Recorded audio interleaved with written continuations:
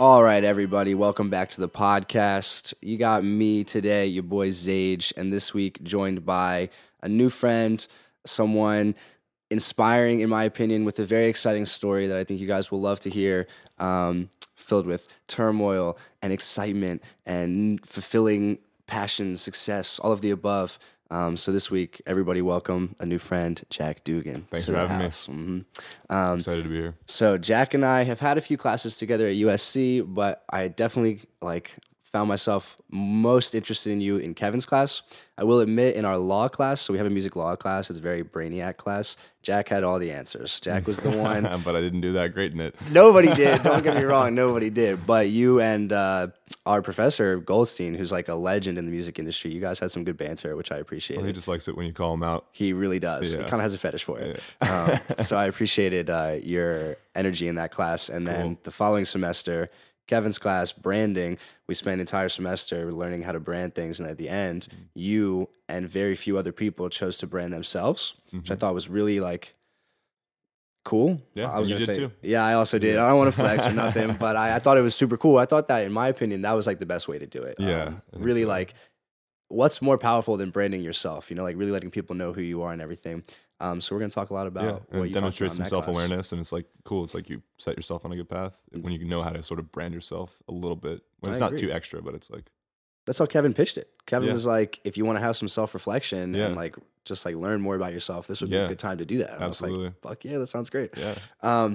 So just to lead things off, tell everybody where you're from, a little background of how you got to LA, why you're at USC, and stuff like that. All right. I was born in Atlanta, Georgia, and then I was adopted and raised outside of Washington, D.C., in a town called Bethesda, Maryland. It's right on the border of D.C., so I say I'm from Maryland, but I grew up basically in D.C. Okay. And then I went to the University of Miami for 2 years, and I was studying just kind of a basic major, just undeclared for the first year, then communications the second year. But I always knew that I wanted to apply to a music school. I just knew when I was in high school that I wasn't good enough at that time to get into the kind of institution that I wanted to get into. For music. Yeah, exactly. So I decided I wanted to go somewhere that had a better music scene. In that case, was Miami for electronic music. And then I worked my ass off to just get better at music and get better at music, apply to different schools. Ended up getting rejected from pretty much every music school that I applied to after freshman year. Right. And then I was like, oh, cool. Maybe I'm not as good as I think I am. Let's take another year and really figure it out and hone in on the craft. That's so interesting. Where did you apply? I applied to NYU. It's the legit universities. The East Coast ones, basically. Okay. I didn't know anything about USC, really. I came out here and I looked at USC when I was applying to colleges, not for music school, but I was like, LA is too big of a city for me right now. It's just felt overwhelming, and it was 108 degrees when I came, and it was just and we had no guided tour either, and we just kind of walked around the campus. I was like, I'm never coming here. Yeah. And then one of my good family friends, and our neighbors, their niece went to USC, and she was visiting for the summer and had an internship out in DC, and she. They were like, oh, you should meet someone your age in the neighborhood, whatever. You don't know anyone in DC because you're from California, of course. And she saw that I was kind of wanting to get to music school and didn't really know what I was. It was not. I don't want to sound happy at Miami by any means, but that first year was kind of tough.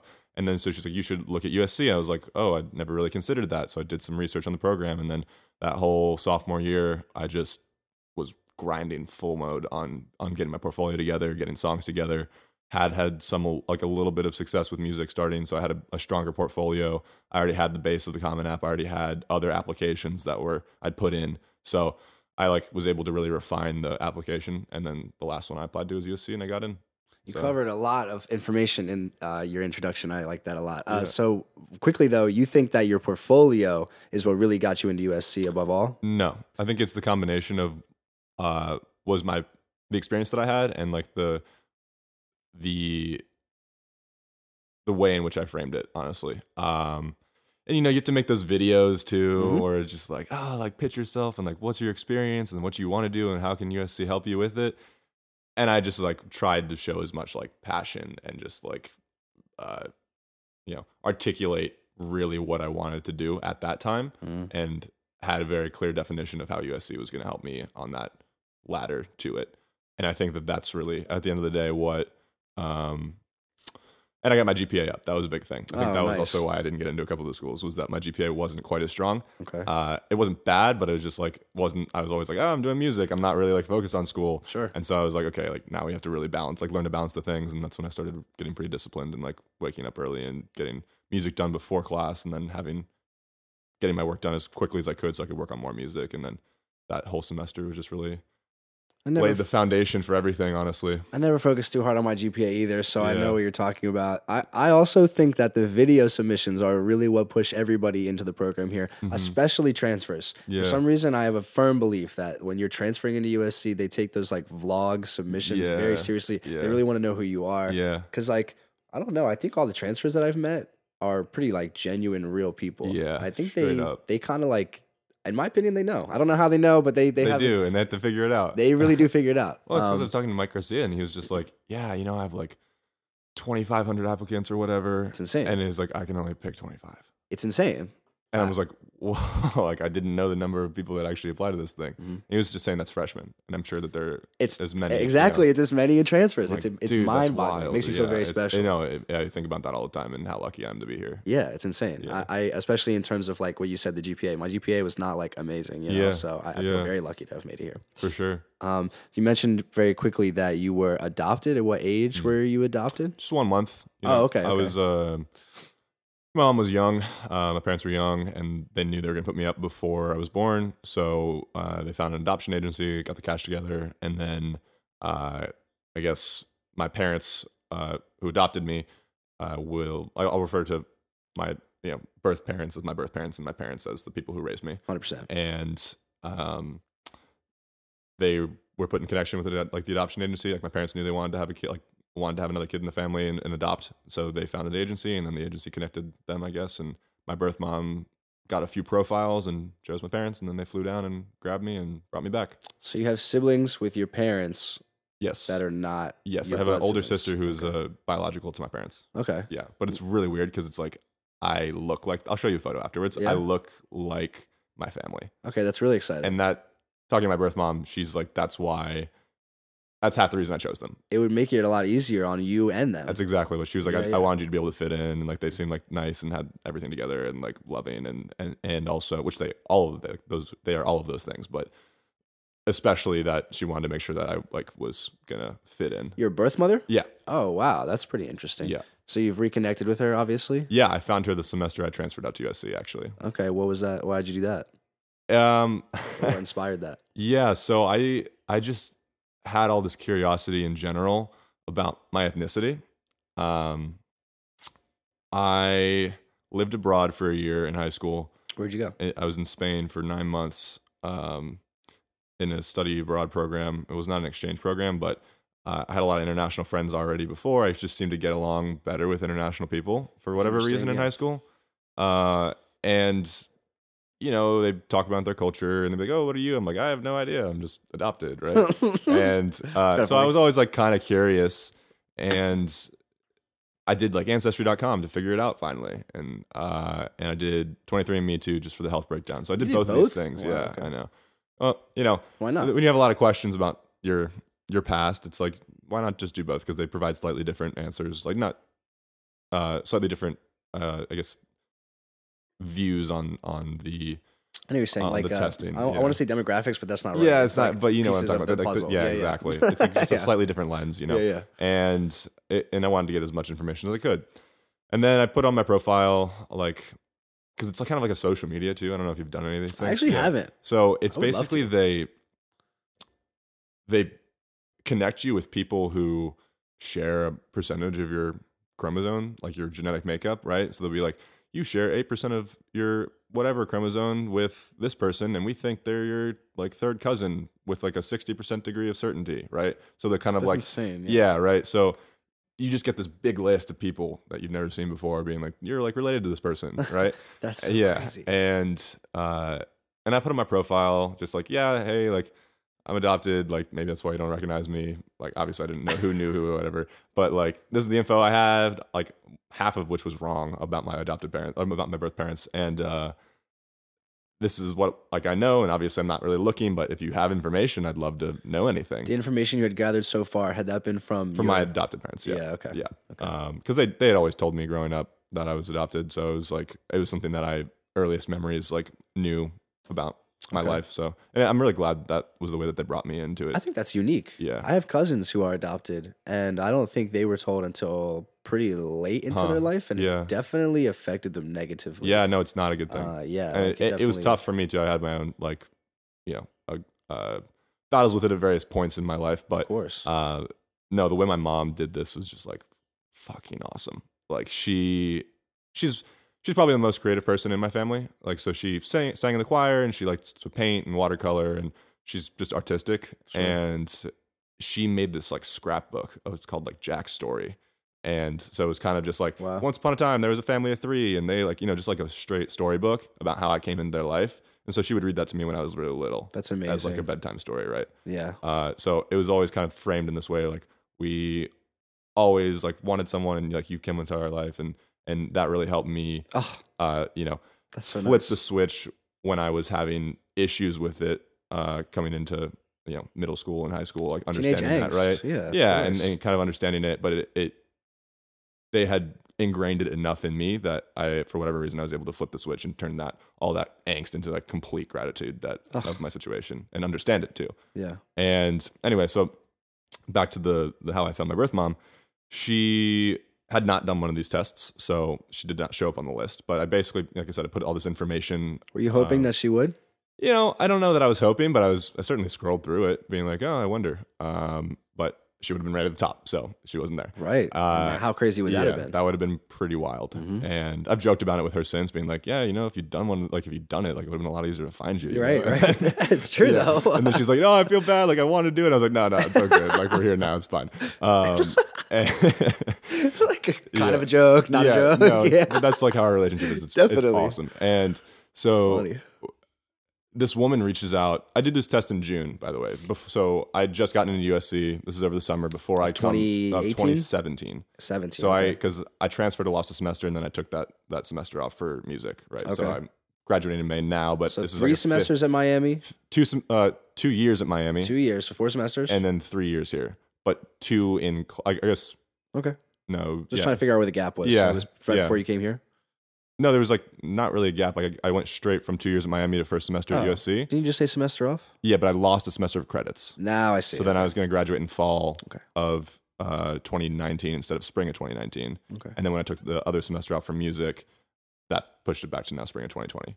Okay. I Right. follow. So I do this test in June of 2017. And then I get to USC and, you know, it's transfer. And like I left all my friends on the East Coast. I knew no one really in LA. Like just my cousin had been out here and he was doing film and he was older. And, you know, it's like he's great to see him every once in a while, but it's not like I'm going to be hanging out with him all the time. He's not around USC. And then this woman reaches out to me via 23andMe who had done a lot of work on her family tree. So, you know, she had all these connections and way far back and Some like people are way into that. wide, right? You know, so people are in the game, you know, like about this thing. One of my Yeah. grandpas is like that. Yeah. And so she's like, oh, like, you know, I read your bio and I really want to help you find your birth parents. And like, cause someone in her family, I think was adopted or something. And it was a good experience for them. I can't remember, but she just had whatever agenda to like want to Some help me. drive. Right. Yeah, Yeah. yeah. That's And I was dope. like, all right, like right on, like she's done some research and like, maybe we can figure this out. Like how, if we're related, how like where that link is. Right. And then I can go from there.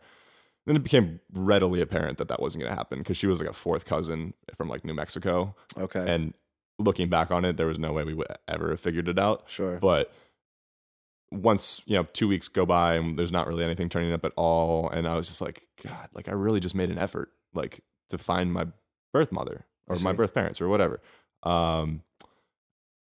I should just reach out to other people, you know, because I had kind of been letting her do a lot of the work and I had my own things with school and transfer and all that other stuff, right? It was a new environment. So there's a lot of like stimulus going on in my head. Did your mom and dad know that you were doing all this? No, Okay. but they knew I'd taken the tests, right? How did you think they would feel if you told them that you were reaching out? I didn't really know. I think they always like I've talked about it to them since, and they said that they always knew that one day I would reconnect. Nice. And they've been amazing since it. Basically, they, I just have to make sure that I'm very transparent with my communication with both sides of my birth mother and with my parents, so that no one feels like they're being replaced, or no one feels like I'm valuing one over the other. It's like, it's really one of those things where it's like, when important people come into your life, like, it doesn't take away from the love that you have for other people. Your heart just gets bigger, right? It's a really amazing way of viewing it. Yeah. I completely agree,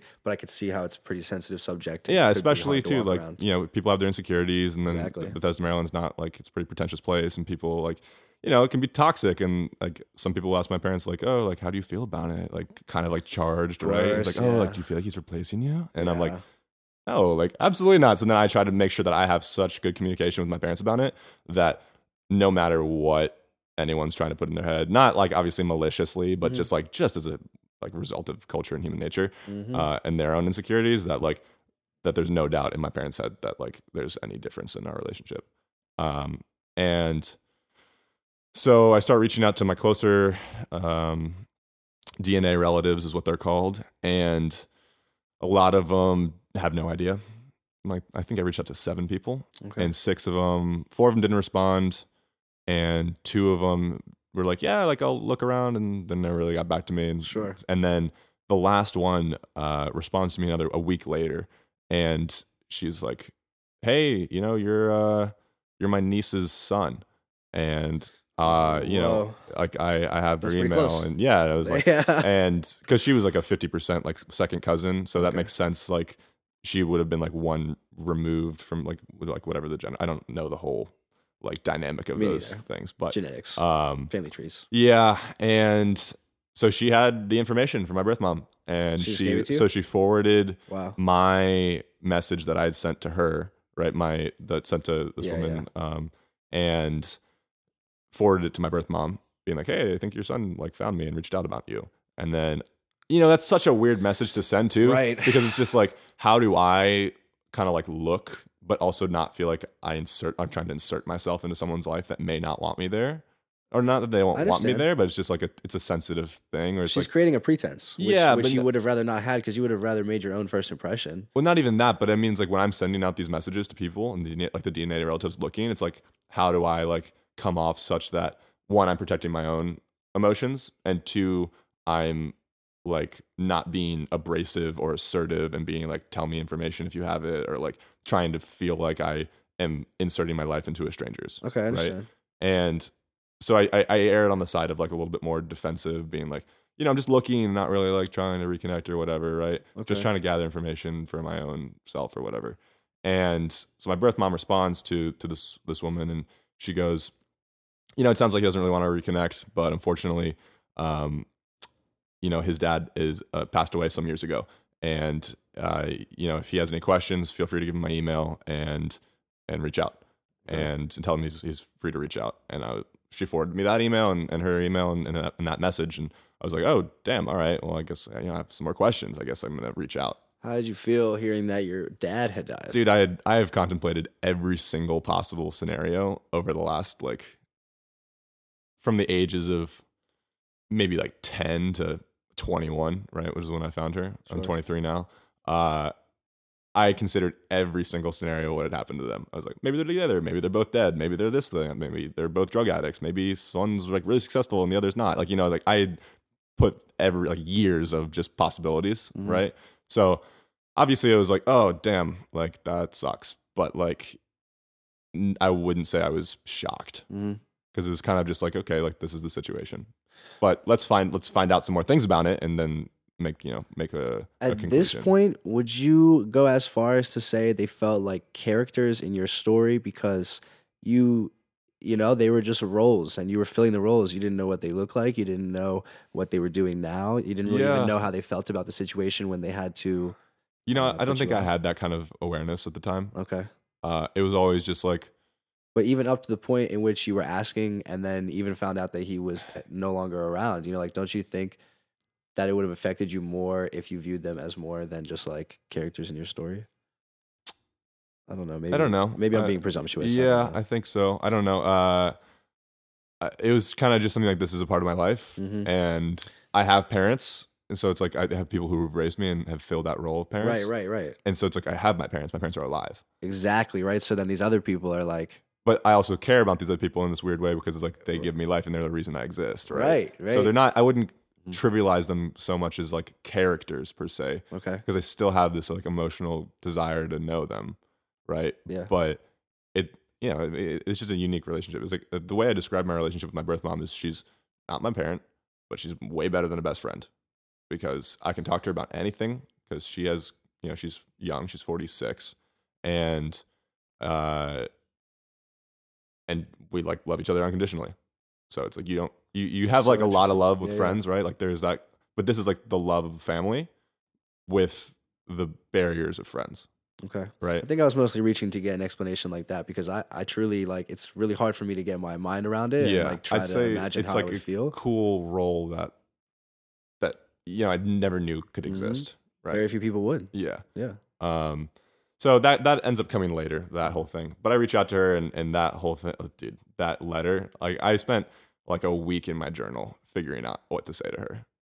Being like, how do I say that like I care about you, but it's all right if you don't like want to have me in your life, like that kind of thing, right? And then just putting yourself in such a vulnerable position of like, you ask someone that you like out, right? Mm-hmm. And you're putting yourself out there, right? And you're putting yourself out there for rejection, and you care about this person's I opinion, like this analogy, right? Yeah. Imagine that on like absolute steroids. Like, dude's been juicing for months and years. Crazy. Like, Dude's been juicing. it's just like shattering, dude. Like, Yeah. If You're my really putting God. yourself out yeah, there. it's to just the like, most extreme. and it's crazy because now when I look back on it, I'm like, okay, cool, it worked out really well. Now any interaction that I have with another human being that like I have to put myself out there is just so trivial in Doesn't even comparison. compare, yeah. It's just like, oh no, like this person like didn't want to go out with me. It's like, okay, like cool, next, Right. I Right. They were my tried to get- creator yeah, that I like- was like yeah, openly, exactly. yeah, The person openly and that defensively. one of the people that I love most in the world trying is to just maneuver. I put myself up to that rejection, right? Yeah. And then it worked out, and like, but just stepping into that light of possibility is Mm-hmm. just like, oh, that was a wild time. So you sent an email. That's how you. Yeah, because Yeah. that's what I had, man. That's and crazy. then we went back and forth on email for a while. How quickly did you get a response? Within 24 hours. Yeah. Yeah. That's cool. She said, she saw the email, she was at her desk, and she was like, I can't not respond to this. Like, that kind of thing, right? Whew. Yeah. Because it's crazy on both sides. Yeah. At the end of the day. But the craziest thing about that story, though, is that the woman who connected us, she only reconnected with my birth mom a month before I reached out. What? So if I had reached out in June when I did these tests, she wouldn't have known anything. She wouldn't have known how to connect us. That is really crazy. So it's like, call it Timing. fate, call it planets aligning, call it whatever, call it coincidence. Like it just like was meant to be. It was the time. It was the time, and I've talked to her, like my birth mom, about it. And she's like, "Yeah, I always knew you would find me. I always like played with that at the front of my every action. Like wanted to be in a good place when you found me, and I just always like prayed, like not gave me prayed, but goosebumps. just like I always just asked the universe to let you back into my life when I was ready to have you." Yeah. And I think it was just kind of a both. We were both ready because I had the tools to deal at this point. Like I had to develop the tools, to develop discipline, to develop kind of looking within and understanding, like, and grappling with these self concepts, right? And then I was in the place to be able to absorb information like that, and she was in the place mentally, socioeconomically, to be able to like take me into her life as well and like have time for me. Does she have a new partner or anything? Yeah, she's a husband. Wow, Good dude. okay. Yeah. Was she married to your dad? No. Oh, okay. I mean, yeah. my dad was 19, lied about being 21, my mom was 23. Nice. And Savage. I know, right? Yeah. And I guess he'd like tried to ask her out a couple times, and he was just like obviously going through a lot at that time, and you're 19 years old, you're like dipping, ghosting, like kind of like without any answers. And my mom, she's just like a mature, like hard human being, like, and like awesome. And so she was like, dude, like, nah, like I'm with someone else right now, like just dating someone else. So she's like, I get it, like, but you're being kind of immature. So, Damn. Yeah. like, Yeah. So she kind of closed him off from the jump. Is that what you're saying? No, I mean, like, I guess I don't really know the whole dynamic of it, but Okay. basically, like, she had to go find him and be like, hey, I'm having your kid. and then they like I think tried to make things work. I don't really know the whole timeline; it's a little fuzzy. Sure. But then they're together, and then he leaves, and then she's like in the hospital with me, ready to go into labor, and then he leaves and doesn't come back, and then he like doesn't show up to my giving away either when my parents come Holy to get me, shit. and then he like comes back in her life like 2 years later, like feeling really guilty and like all this other stuff, and then anyway, I end up finding out that so like I said, he passed away, and I don't remember what year, but he was 27, Okay. right? Young. Yeah. So he got kidney cancer, and he was 26. Oh, wow. And then it was a rare form, and he died within 7 months, pretty much. And apparently the whole time he was trying to find me too. He like had people looking for me. Oh, really? Yeah.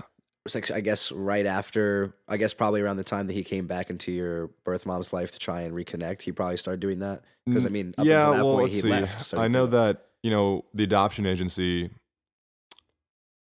closed down, right? It closed down completely, and none of the paperwork got passed off. So we went like fully like black on like communication between us, right? So that's why. How is that legal? I have no idea. It's That's like crazy. Some crazy stuff. I've never right? even heard of that. Yeah, so it's like there's no record of me existing. Like I have a birth certificate, right? Yeah. That's like fair. But like as far as like adoption papers, as far as like whatever, like as far as I know, like none of that is around. That's insane. But we had a year of communication, I guess. So it's like my parents were able to send my birth mother some baby photos and like a little like handprint or whatever, right? Like a clay thing. And so she had those things, and then she had 2 photos of me in like these PJs or whatever. And so she gave one to my birth father. Apparently he had that on him all the time. And at one point I guess so. He starts having people try to find me when he's in the hospital. Right. Yo, you ever see August Rush? Yeah, I did a long time ago. Fucking love that movie, and this is just like that. Yeah, so. That's I'm insane. not familiar enough with the movie to. That's like one of my favorite movies. Yeah, I got to forgot rewatch about that. I it until guess. right now. Yeah. Yeah, you would like it. It's kind of like this story. Yeah, it's wild. Yeah.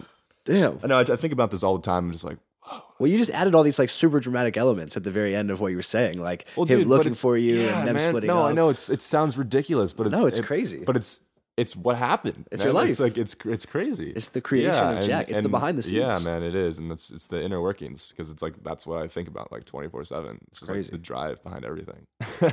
So we'll move forward. So you get adopted into this new family. Yeah. How much older is your sister than you? 7 years, 6 and like 9 months. And your sister, everything's cool? Yeah, I mean, my sister's fucking smart, man. Okay. She got a full ride to Chicago Medical School after not going through pre-med in college. So she was like an English major, and then she did a post-bac at Goucher in Baltimore. Okay, don't know. Which is like, it's like, a school out in Maryland. And so she gets all of her credits that she needs to apply to medical school, gets a full ride to UChicago, is doing a residency at UChicago right now.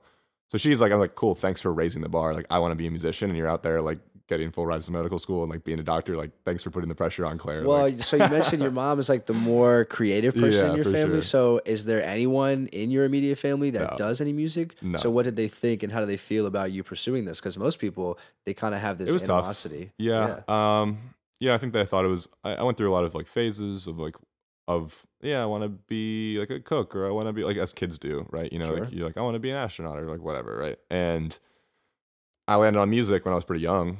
Like, I knew I wanted to be a professional musician when I was like 11. Okay. And Myself, I did not start falling in love with music until I was like 18 years old. Like okay. in the senior year of high school, I was Yeah. already taking all of these STEM classes, and then I was like, you know what, I'm gonna do music. So I was really worried that my family would be like, just now you're deciding you want to do music, blah, blah, blah. Like, it's this tough. is not a good career to be into, Yeah. but they ended up being really supportive. No, like my parents were always supportive, but you know, my dad's a lawyer and my mom was raised by a judge. So it's like, it comes with a lot of like, make sure you know what you're doing. Yeah. Right. Like, explain to us that like, this isn't just like, you have a plan kind of thing. Those right? are two very like financial, stable fields to be in. You know? Yeah, They for want sure. to make sure that you're gonna be okay. Yeah, of course. And of course, like they raised me and they adopted me and they care for me and they want to make sure that like they know what they know about the music industry is from like the 80s and 70s, where it's like, So they're getting different. a deal and so different, Yeah. right? And like, I didn't even think it took about me a while to explain to them like the nature of streaming and like coming up and through the internet, and like that you don't need that as much anymore, and you can make moves yourself as Definitely. long as you have the self-awareness and to like brand yourself and the drive to do it and the talent, like baseline talent, right? So Definitely. they were always supportive, but they always like were questioning me, which at the time I did not take very well. I was like, you don't support me, like whatever. But like, you know, they really did support me at the end of the day. And then it all really solidified once I got into USC. Like, I was about to ask. like that of was, course, yeah. you know, they knew I wanted to do that. They knew I wanted to do electronic music, which I came to in high school. And then I was like playing in punk bands for a while, played jazz, played piano for a while too. And really liked classic rock to begin with, like since I can remember. Okay. And Do you still play today? yes and no. Like my chops aren't that great, but I know my way around a guitar. I know my way around a bass. I know my way around a piano. But That's like, cool, yeah. if I sat with it and like dusted the rust off, you know, for like a couple weeks, Yeah. I could get back. I admire that. I always. But it's deep down in there somewhere, you know. Yeah, I wish I would have started playing some instruments when I was younger. Because It is a don't have regret any. of mine that I did not keep it up. Sure. Yeah. It's Because okay, it I happens. just got so locked in on producing. I was like, this is the most amazing thing in the world. Right. So Yeah. why electronic music? Why producing? Because at the end of the day, it was kind of like kids in my band weren't really practicing, or like I wasn't really playing music that I loved. It was like, this is fun. I could hang out with my friends and jam out, and this is like play music that we like. But it didn't really feel like, I felt like I was missing something. And, you know, when they wouldn't show up to practice, or they come unprepared, that was kind of frustrating for me. And then I was just like, all right, like, then my friend was teaching me how to produce just because I was interested in it. And because he was learning or whatever. So he was showing me some basic stuff on Logic in 2013. And then I was dating a girl in high school who was like international. She was like French and Polish. That's and so pretty she cool. like is super into house music and all that Oh, stuff, duh. right? Yeah. Yeah. And like this is kind of when the bubble is starting to form around Avicii and like Tomorrow, like festivals and like all that kind of deal. Like this is Definitely. 2011, 2012, 2013, right? Wow. And Peak time. yeah, crazy time for music also. Yeah. And I was listening to these songs and I was like, I can make these melodies. Like these melodies are not complex at all. I just got to learn the programming. Like it just became like, oh, I'm musically able to make these ideas. I just need to learn how to like the techniques behind them. Sure. Right. So then I just went down the rabbit hole. And So never when came did out. you start producing in Logic? I started producing in Logic in 2013. Is that what you still mostly working today? Not at all. Okay, what are you I was working in now? Logic for 2 years and then I switched to Ableton. Okay. Because anyway, when I came back from Spain, I lost all my friends in high school because apparently like one of my friends had been trying to hook up with like my ex-girlfriend, and then like they had been like talking shit about me to like all of my friends while I was away. And then I came back and like no What? one really wanted to be friends with me. Wait, So, what, yeah, bro? right. So they started a coup amongst your My friend group. Yeah, straight up. Ugh. Yeah. That's And so- disgusting. Yeah, so like the people Very high school. I know, but the people who had always been my friends like since 6th grade were still my friends. Yeah. But They saw through the bullshit. Yeah, I mean, like they just like knew I was a good dude at the end of the Yeah. day, like regardless of what I'd done, and I'd probably like, not like I was doing bad stuff. They were just like talking shit, like, and I was always a pretty reserved kid too, so like not a lot of people had like dirt on me because I was Yeah. just like in myself, like not understanding my adoption. I'm so surprised to hear this. It And- seems so conniving. Yeah, I know it was fucked up, Right. and You don't strike me as someone who like I would set out to destroy. You know? thanks. I'm Yeah, a I little try not to be surprised. that. Yeah. So I don't really know what happened, but that's what I heard. All I knew is that I just was not like I had friends and people were friendly to me enough, like, but that I'd never felt like I really had like a group of people.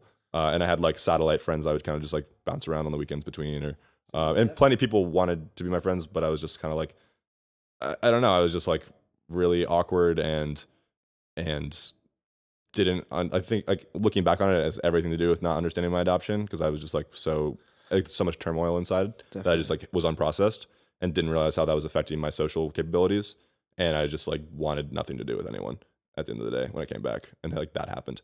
And Right. So do you think that you kind of appreciated it in a way? 100%, because then that is what put me on the path for electronic music. Okay. So when I was in Spain, I'd already been producing a little bit, getting a lot of backlash that first year I was in DC, just being like, oh, you're trying to be sick, or like, oh, this song sucks, or whatever. And I'm like, yeah, like, you know, it happens. Typical, Like, yeah. your first productions are just absolute crap. Yeah. I mean, And it's yeah. fun. It's fun to look back on them. I still have them all. But then when I went there, even though I wasn't very good, all the people in Europe were just like, dude, that's awesome. Like, you should do this full time. Like, you have a lot of passion for it, right? I fucking So I love people spent a from year Europe. Yeah. getting just gassed up, Right. and like came back and was like, yeah, oh, cool. I have no friends. Like, word. Like, I know I'm going to do this, more time to do this. Right. Wow. And like just completely impervious to like people trying to put me down with it. Right. You ever talk to any of those kids now and just be like, what the hell happened? Yeah, dude. Some of them came out to the tour And I know, right? Some of the ones that were nicer, right? And Right. and they're like, no, you had friends, like, no, you just like, people just like thought you were like weird, like a little weird, like you were just like this kid that would go to raves and like no one like understood, and like you like would go sober too, because like I wasn't doing drugs, I wasn't drinking, and like I would just love the music, right? And so That I was, would be like, weird to I high would school go kids. and like take care of people who were like rolling their face off and like too much, and like, or were way too drunk, and I was just like, cool, I'm here to have a good time and like take care of people. I relate to this. Right. Yeah. And so like, everyone's like, no, like we just thought, like we just didn't understand that. And I was like, there's probably some degree of truth to that, but like also like you made like zero effort to like, Didn't even say hi to me when I got back, right? straight Shit up. like Yeah, that. Like, so- come on. Yeah, but it was foo-foo great fake. because then I ended up meeting some kids from my neighborhood and the surrounding area who were into electronic music, and they became like, my rave family, and like some of the kids were into production, so I would just go over to their houses after school, and like we would just produce and learn together. So we were all the same kind of level. And my friend, the main guy I did all this work with, he used Ableton. Okay. And we've learned very quickly it was really tough for me working in Logic and him working in Ableton for us to like collaborate on something. Right. Especially with only like 2 years of experience. We don't have like a ton of knowledge. So I was better at the software, just like my brain worked better with the software for whatever reason. So I was like, cool, I'm just gonna learn Ableton. Right. So I just learned Ableton. And then we made a couple songs, and we like pooled money to get them professionally mixed and mastered. And we went into a studio to watch the guy do it, because that's what we were there to do, like learn techniques, right, to articulate our ideas. Smart. So then at a local studio in Maryland, this guy gets brought in who like had a career in EDM already, made a lot of drum and bass. Guy who I still talk to like when I can, because he's just killing it right now. But he pretty much became my mentor. Like he gave us his So number, good to have. and I sent him some songs, and then he was like, oh wow, like you have a lot of potential, like you should just come out to my studio and watch me work, and you can pick up some sound design, like your creative ideas are getting there, and it's like you can probably pick up a couple of things. So I just went there like maybe once a month for a while, out to his studio in Frederick. Did that guy open your mind to the business side at all? Yeah, I mean, I started having some success before I came to USC. Like I won a remix competition, got a song signed to Ultra Records in New York, and Well, it got here, like I'd love to talk about million that. That plays. sounds cool. Which was cool. It just like When did you start remixing music? high school. Like, So I've been remixing since day Did you one. get more into remixing, or like producing your own songs? Remixing was easier because you could have a more cohesive song because the vocals were already produced, which was the hardest part, right? So like the vocals already sounded nice, and you just produce a track underneath it. That's like how I looked at it. Okay. And then all the original stuff I would do was just kind of instrumental. So people always took to my remixes more because people connect with lyrics, I agree. right? So, and I just like didn't have the lyric writing ability at that time. Okay. So I was always just focused on producing tracks. And now, only in the last like few months has like my focus shifted to songwriting more, and like because I know I can produce a good track, and like I have a sound and style now, like with my production. So I'm like, cool. Now I have to focus on writing songs so more people like can connect with me like authentically in my authentic art. Do you think that you enjoy a collaborative experience or an independent experience in terms of making music? Largely independent, but I need feedback from people. Like I have a huge network of people that I send tracks to that I know will give me straight answers. Like they're not going to sugarcoat it. Be like, oh, like this is a cool track, bro. That's and I'm so like, cool. important. Like that's useless to me. Like I'm I not know. just sending you a track to get a dopamine hit, right? Like I really want some real feedback from you. Sure. Like tell me what's wrong with this and what sucks. It's so important to tell people that now, because I do think we live in a very like yes man society with sure. all the like goes hand in hand with the whole like every kid needs a trophy and Yeah. all that other kind of stuff. Sure, like, I mean, call what you want, but yeah. at the end of the day, it's just like I would just want people to be real with me, Yeah. and like because I try to be real. you're with trying to people, make the so- best you can, and you're not going to get better from Yeah. a bunch of people telling you And it this doesn't is help perfect. for sure.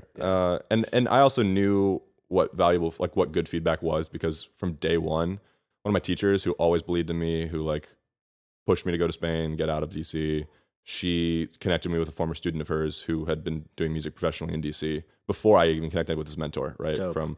And he was the one who kind of really encouraged me from the very beginning. I sent him the first song I ever did, and he was not dismissive. He was just like, hey, like you just don't know how to articulate your ideas yet. I'll like teach you some basic things. So he would just correspond with me over email. I'd send him like a track every like 6 months, and then he'd give me some feedback. And I just wanted to make sure I wasn't like wasting his time. And like, you know, I would get to a point where I was like, oh, I really have no idea where to go at all from here, and like, or what this effect does, or like how to make this sound better. I'm going to send it to this guy and ask him some very specific questions. So he has not like just giving me basic feedback. He's just like, can answer the questions that I have. Right. So I already knew how to like what good feedback looked like from this dude, and the people who give it to me, I try to keep close. Sounds like you were very fortunate in having like people alongside you to help you grow as like an artist Yeah. and a person. Yeah, and I That's think amazing. that came from just me never hiding my passion from it. Yeah. Because the more And I you have good energy, bro. Thanks, like, man. They have that saying that's like, it's about who you know. But I heard a remake of that, which is like, it's about who knows you and who Yeah. wants to work with you. yeah, I've heard that. But I love that, and it sounds like you live by that. It's a really good Yeah, energy and photo. I don't know that I was always consciously living by it, but it's like always going back to my adoption. It's like I was given up to have the best life that I could possibly have. I knew that from day one, right? It's like my birth mother could not give me the life that she thought that I deserved, so she put me up for adoption so that I could maybe have that life, right? And now my goal is to have that life. So it's like I've always thought that music was an agent for me to live that life, and I've always been like, I'm going to do this, and like I have clear passion for it. I express that passion for it. I say how I'm going to do it. I try to do it that way, and then people feed off of it and they want to help, which is sick. And then I try to give back because they know that I'm a nice person, and people who help me out, I never forget any single person who has ever given me support. I saw on your Facebook that really amazing thing that you made with like. Yeah, man. Tell people about that. Please describe. Dude, that. I couldn't can't do even it fit justice. everyone too. I wish I could, but I went through a breakup in November, which was just like a super messy ordeal, and which I don't really Always. want to get into because it's just like there's no reason to, honestly. It's Always just, like that. Like it's very similar to what Max was talking about on one of those episodes, right? With just Oh, like, the yeah, whole, yeah. like, no, we're being childish and like whatever. Yeah, like that whole thing is just like that's real. And I like when he was talking about it, I was just like, oh God, why is this like so much like my situation? It's annoying. And Right. but I wasn't feeling great, and I had lost a lot of her friends didn't want to be friends with me anymore. Like one of them texted me like, fuck you, Jack. And I was like, all right, like sick, we're doing this. Like awesome. And Childish. And it was really triggering a lot of, now that I look back on it, it was triggering a lot of those same emotions of like having lost my friends in high school. Yeah. Right. Sounds pretty similar. And so like that was kind of affecting me. And then I just made this poster. I like to make collages as a kind of another creative outlet when I'm not feeling the music. It's just like another way for me, like a visual reminder, right? Yeah. Of like a good lesson and a way really for me to cool. like stimulate myself creatively if I'm getting frustrated with music. Could come from your mom making scrapbooks. I think it does. Yeah. Yeah, I would think so. I do. I really do. And so I made this, I've done a couple before, and I was feeling really alone and like that, I'd lost like these friends and whatever else. And I just made this poster. I just tried to think of as many people as I could who have shown me support over the years. And whether that's all my fraternity brothers from Miami and like who just gave me an outlet to DJ and have supported me just aggressively since day one. That's like amazing. In there, just like gassed me up completely, like shared my music with their friends across the country, like all these other things. That's right? what brotherhood is all about. Yeah, for real. But I'm not really involved in any Greek life now, but it's just like Sure. that was really I had a needed at similar that time. experience. I also went to a school in New Jersey. I was there for 2 years. My experience was that I found like no real friends in South New Jersey. People were not like Yeah. really. They didn't click with me, and they were very clicky, Yeah, for sure. So I did join a frat as well, and I Yeah. also like brotherhood's lit. It was a cool. really No, good it broke learning me out of my experience. social Yeah. shell for sure. Exactly. And I was like DJing like 4 times a week too. So I was just gonna cool, say, yeah, if like- you're a DJ, yeah, being in a was, frat it was is dope. hot. It was dope. Yeah. But anyway, big so I try to partnership. think of like all these people just to remind myself that I'm not alone, right? And I go and I source all of these like headshots basically or photos that I have with them from Facebook or my camera roll, and I put them on paper and I print them out at FedEx office just in the village, and I cut them out, and I sketched out the words love like in big bubble letters, and then I just had all these like super tiny like 1 inch by like maybe ½ inch by ½ inch or like 1 inch by ½ inch or something like that, like small squares of these people. And then I just filled in the letters with the faces of these people, and then I made this like blended background behind it just to like give it some depth. And just as a reminder, like, hey, whenever I'm feeling down, like just look up and there are half of the people that have supported me, right? Yeah, I think that shit is super, super cool, bro. I think being able to, it's so many things in that. Like being able to look back and like realize who really was there for you and Yeah. help you. That's super powerful. Being able to express yourself in this like visual way is super powerful. How many people are on the Probably like 300. 300 people? I mean, Yeah, that's and, insane. And like I said, like I couldn't even like I was And just that wasn't scrolling through my everybody. list, and there are people that I couldn't find photos for too. So it was just like because like not everyone updates their social media, not everyone has social media, so it's like there are some people I wish I could have included, and like I don't want anyone to feel snubbed if they didn't get on there. But it was just kind of, it was literally just an exercise for me to like feel gratitude and like more gratitude for the people in my life. And you know, when I posted that, a bunch of people reached out who I hadn't talked to in a while, and like that was great. It reconnected me with some people, and you know, I think a lot of times relationships and friendships that fail that like you don't see every day because people kind of just become ambivalent and they think that the other person doesn't really care anymore about the friendship because you're not talking super, like you're not really like on this common in this common place anymore and seeing each other frequently and continue to develop the relationship. But I always try to keep those relationships, not necessarily like, it's obviously super tough, but like I have everyone's birthdays on my calendar. I like always have one excuse a year at least to reach out. Right. I do the same thing. And if more opportunities come in between then, like to talk to them, like absolutely great. Relationships take effort, even friendship relationships. Yeah, for sure. And that doesn't mean a lot. I think like just texting someone, just like you said, once a year to be like, I'm thinking of you and I'm texting you because I value you shows so much. Like, yeah, and you don't have to get into like this. Like you can't get into like the catch up. When did you start having this mentality, bro? This couldn't have been you your whole life. When Sophomore year of college? Of college, that same kind of year that I was applying, like the year that I was like grind mode on USC application. For the few months before that, I'd started like getting into self-awareness stuff because I'd had an electronic duo with my freshman year roommate. Okay. And it failed. Like we had a falling out. And it was just an immature, like we were 18 kind of thing. And we're still really good friends. I think you have a really strong personality, bro. So I can see how other people... Especially when I feel like someone's not putting as much effort into something. Sure. And you also seem very like loving. Yeah. So I could see how it might be hard for other people to really like live up to that. So yeah, it's tough. And that's something that I work on too, because I have to remember like not like one of the things that I heard, I was in the Tim Ferriss show a lot that year. The what? I'm sorry? Tim Ferriss. You know who he is? I do not. If you're going to get the podcast, start listening to Tim Ferriss. Okay. Yeah, he has like interviews with like all these successful people, and he draws lines between like what makes successful people tick. It's like anywhere from Arnold Schwarzenegger to Jamie Foxx to like whatever field you can think of. He's interviewed someone in it. Okay. Taught me so much and taught me so many great habits and just ways of thinking about the world and like processes.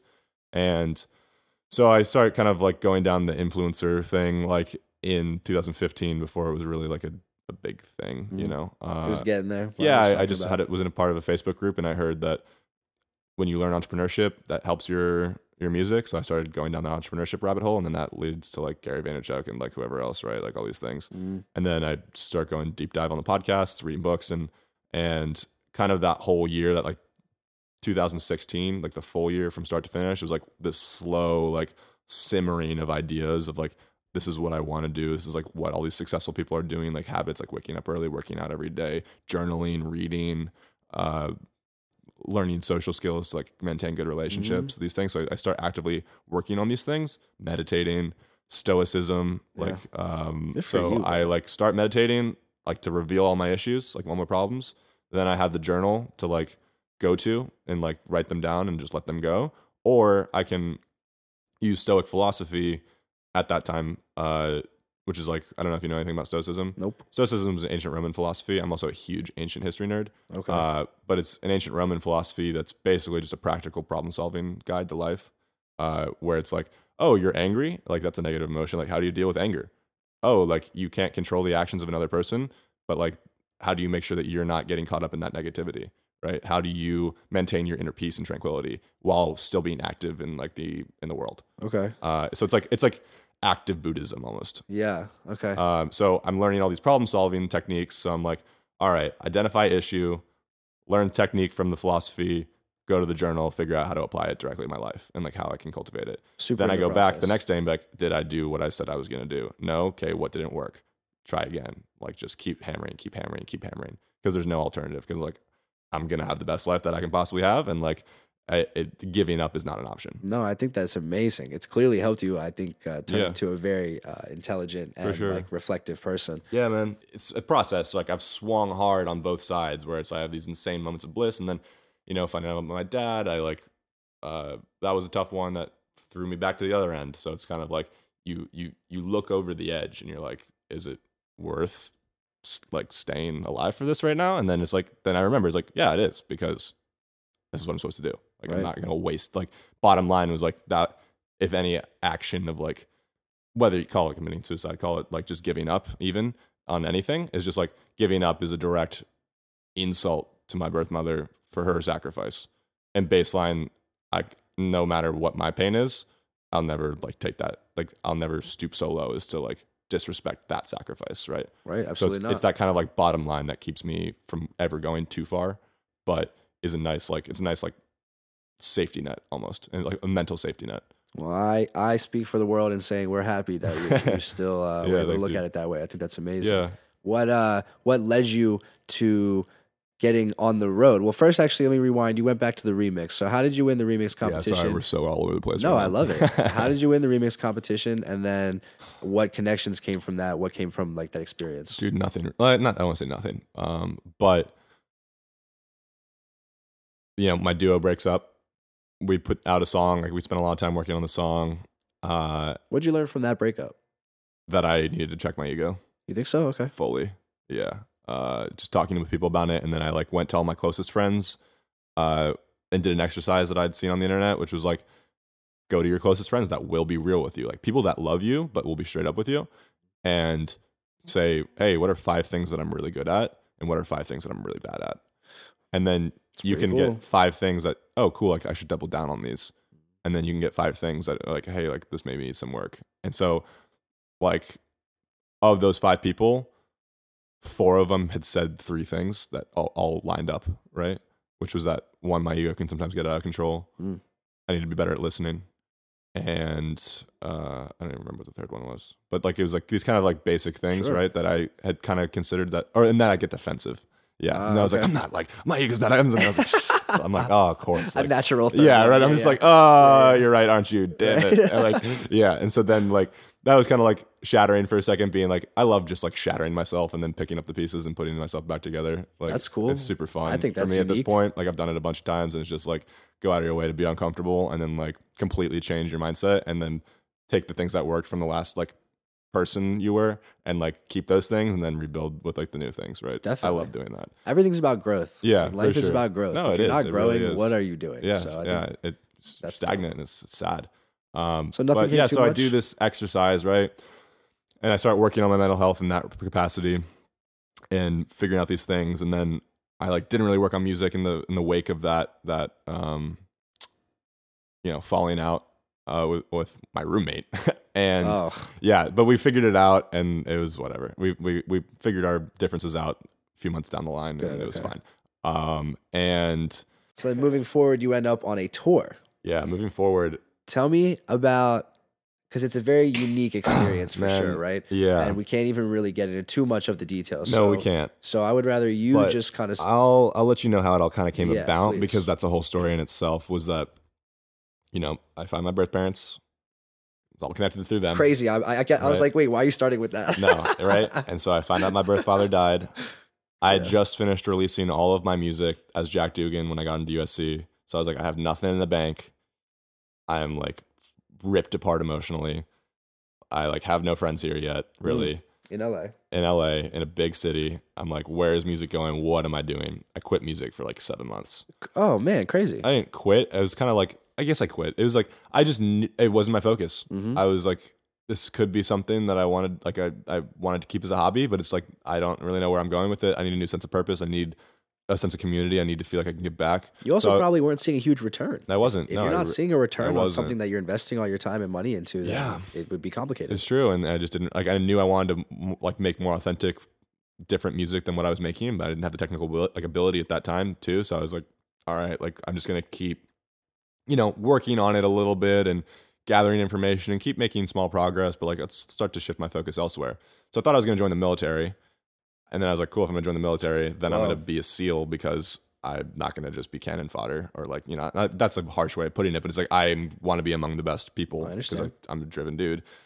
And so I just started like training myself, like waking up at 6, 5, go swim before class, go lift after class, eat as much as I can. And like, yeah, just Living that SEAL like, life, getting ready. run half marathon after whatever. It's just like push myself to my limits. So did you right? apply? No, teacher saved me. Teacher Wow. put me in contact with a retired SEAL and was like, you should talk to this guy before you do anything. And then this guy, That's so real. yeah. And then this guy was like, yeah, dude, like I got out, like this is not what the teams were in 2003, 2005. Wow. And he was like, you got to really consider like what you want to do. And like, he's like, I'm not telling you not to do it. Like you got like, and it sounds like you I have a good drive for it, but like, consider what the current climate is, what they're doing today, who's running the operations. Like, like you have to consider all those That's things. so fucking real. And I was like, all right, yeah, check. Like I'm out. Yeah, like, 5 check. Yeah. And but I was like, okay, Full cool. stop. I've learned now, like through that whole like 7 months of wanting to Crazy. do that, I'd learned a lot about leadership. I'd learned a lot about discipline. I'd learned a lot about my limits and pushing my limits and like growing out of what I thought was possible. Right.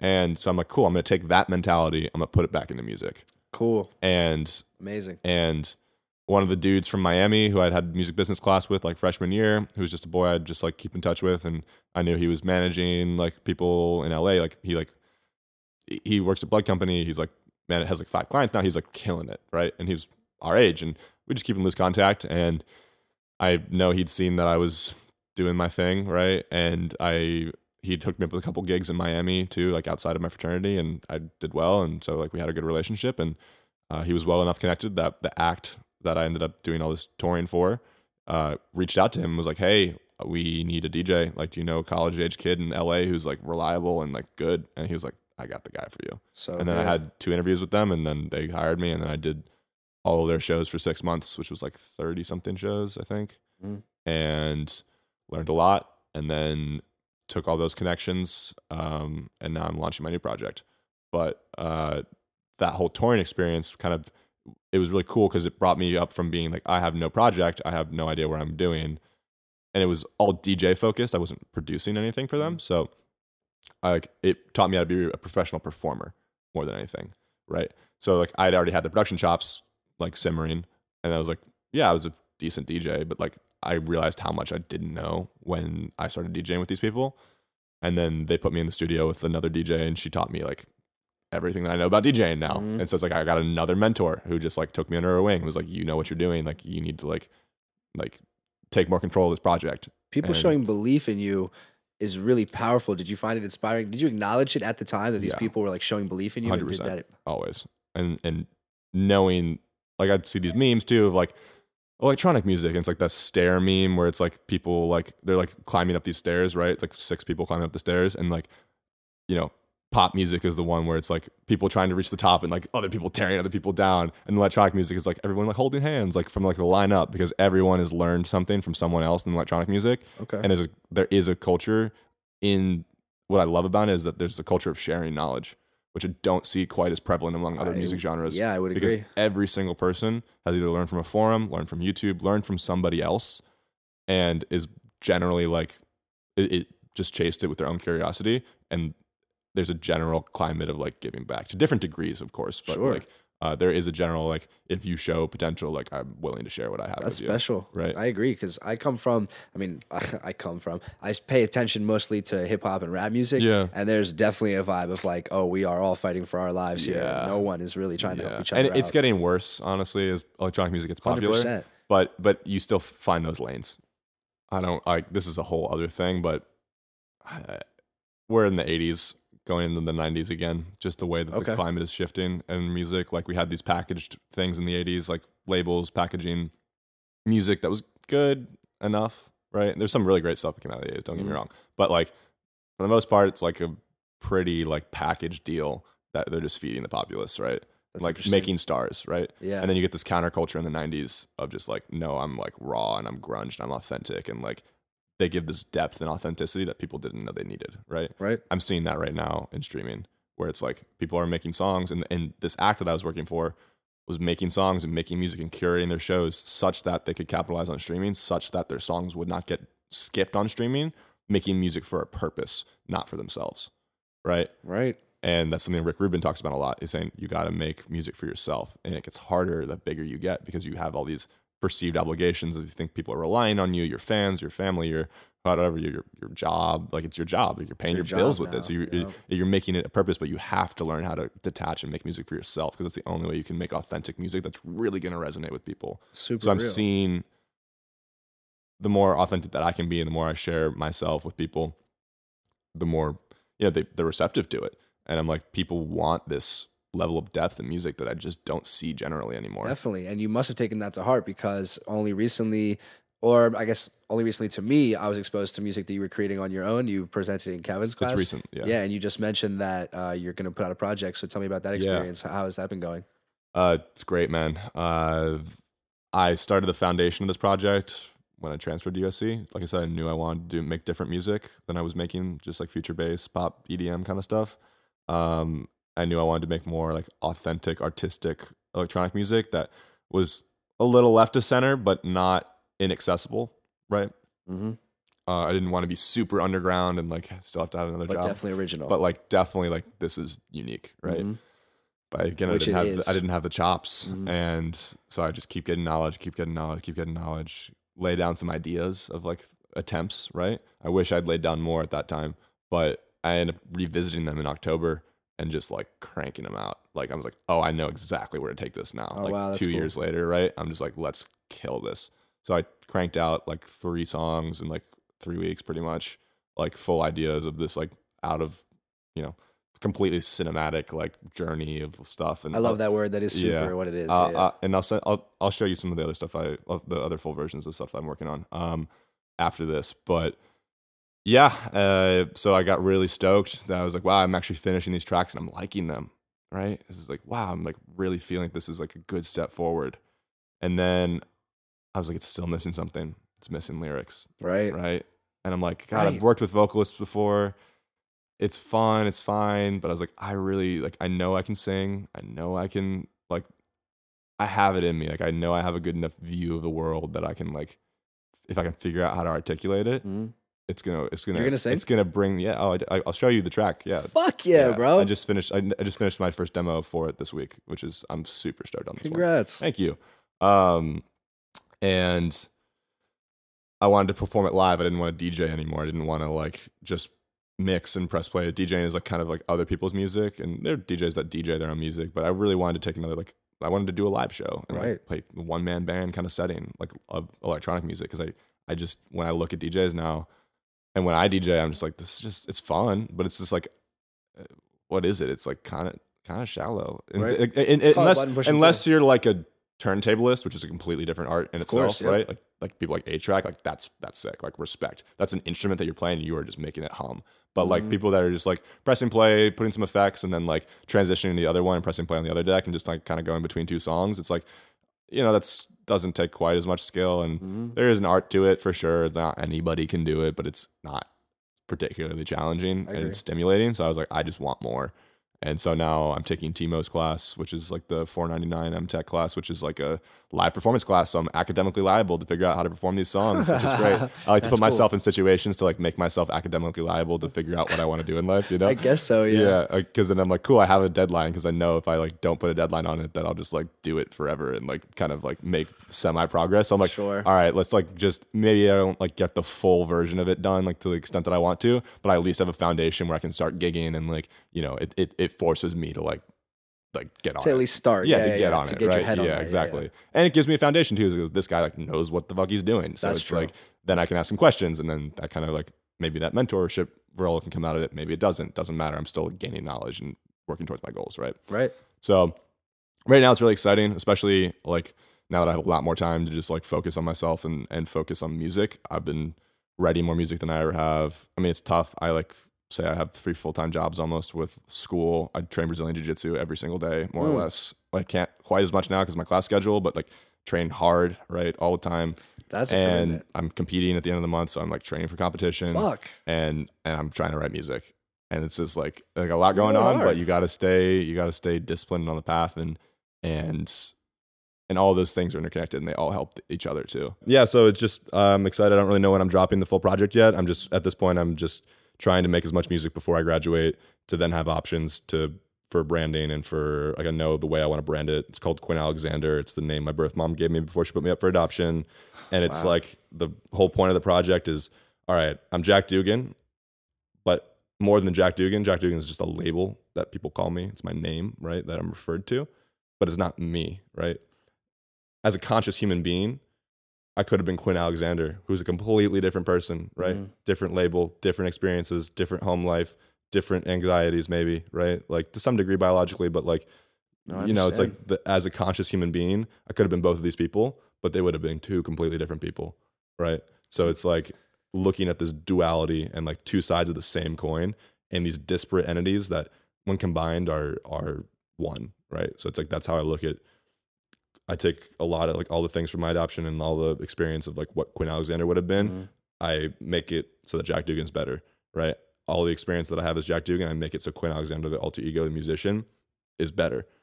I do jujitsu because it's this martial art that's like way out there, and people are like, you do jujitsu, but you're a musician. I'm like, yeah, like it helps. Like everything about jujitsu helps me with music, and so it's like these two things that people don't think go together, they go together, and it's like I love looking at these things that people like just don't think go together and finding how they connect and making it work. I think your perspective on that is really positive. I think a lot of people in the exact same position would look at it very differently. And so I think just like your perspective on it and being able to find creativity in it is amazing. I'm super excited to hear what's I've always said I express myself better through music than with words. Yeah. I've gotten better at the words now, but like that's just something you can learn, right? What a man thing to say, but yeah. But you know, at the end of the day, I always express myself better with music. So it's like this project is like I want people to be able to like really feel like the frequencies that I like of that emotion that I like and see and feel what I'm seeing, right? I think they will. Yeah. I'm pumped for it. So we're gonna play one track at the end of this. You want to say the name of it? Do you mind? Yeah, it's called Epiphany. It's kind of like I'd call it like the wrapping up track. As far as the EP goes, I'm trying to make this progression, and then Epiphany is kind of just like this slow growing euphoric thing that I haven't really played for anyone publicly. Sweet. And I just want, you know, it's an instrumental, but it has a strong visual component, and I want people to kind of look inside themselves and kind of like come to their own epiphanies. You've definitely spoken on that enough. I think people will definitely. Yeah. I'm so pumped for that. Well, Jack, it's been an absolute pleasure having you. Thank you so much for having me. Thank you for coming on. I really think people will like cool. what you spoke about. I think your story is really unique and powerful. So I'm really excited that you were willing to share it with us. Thank you once again. Thank you. This week, boys and girls, you got me, Zage, signing off. And once again, I'm Jack Dugan, Quinn Alexander. So if you made it all the way through, thank you very much. I love you. I appreciate it. And stay tuned next week for some more. Bye.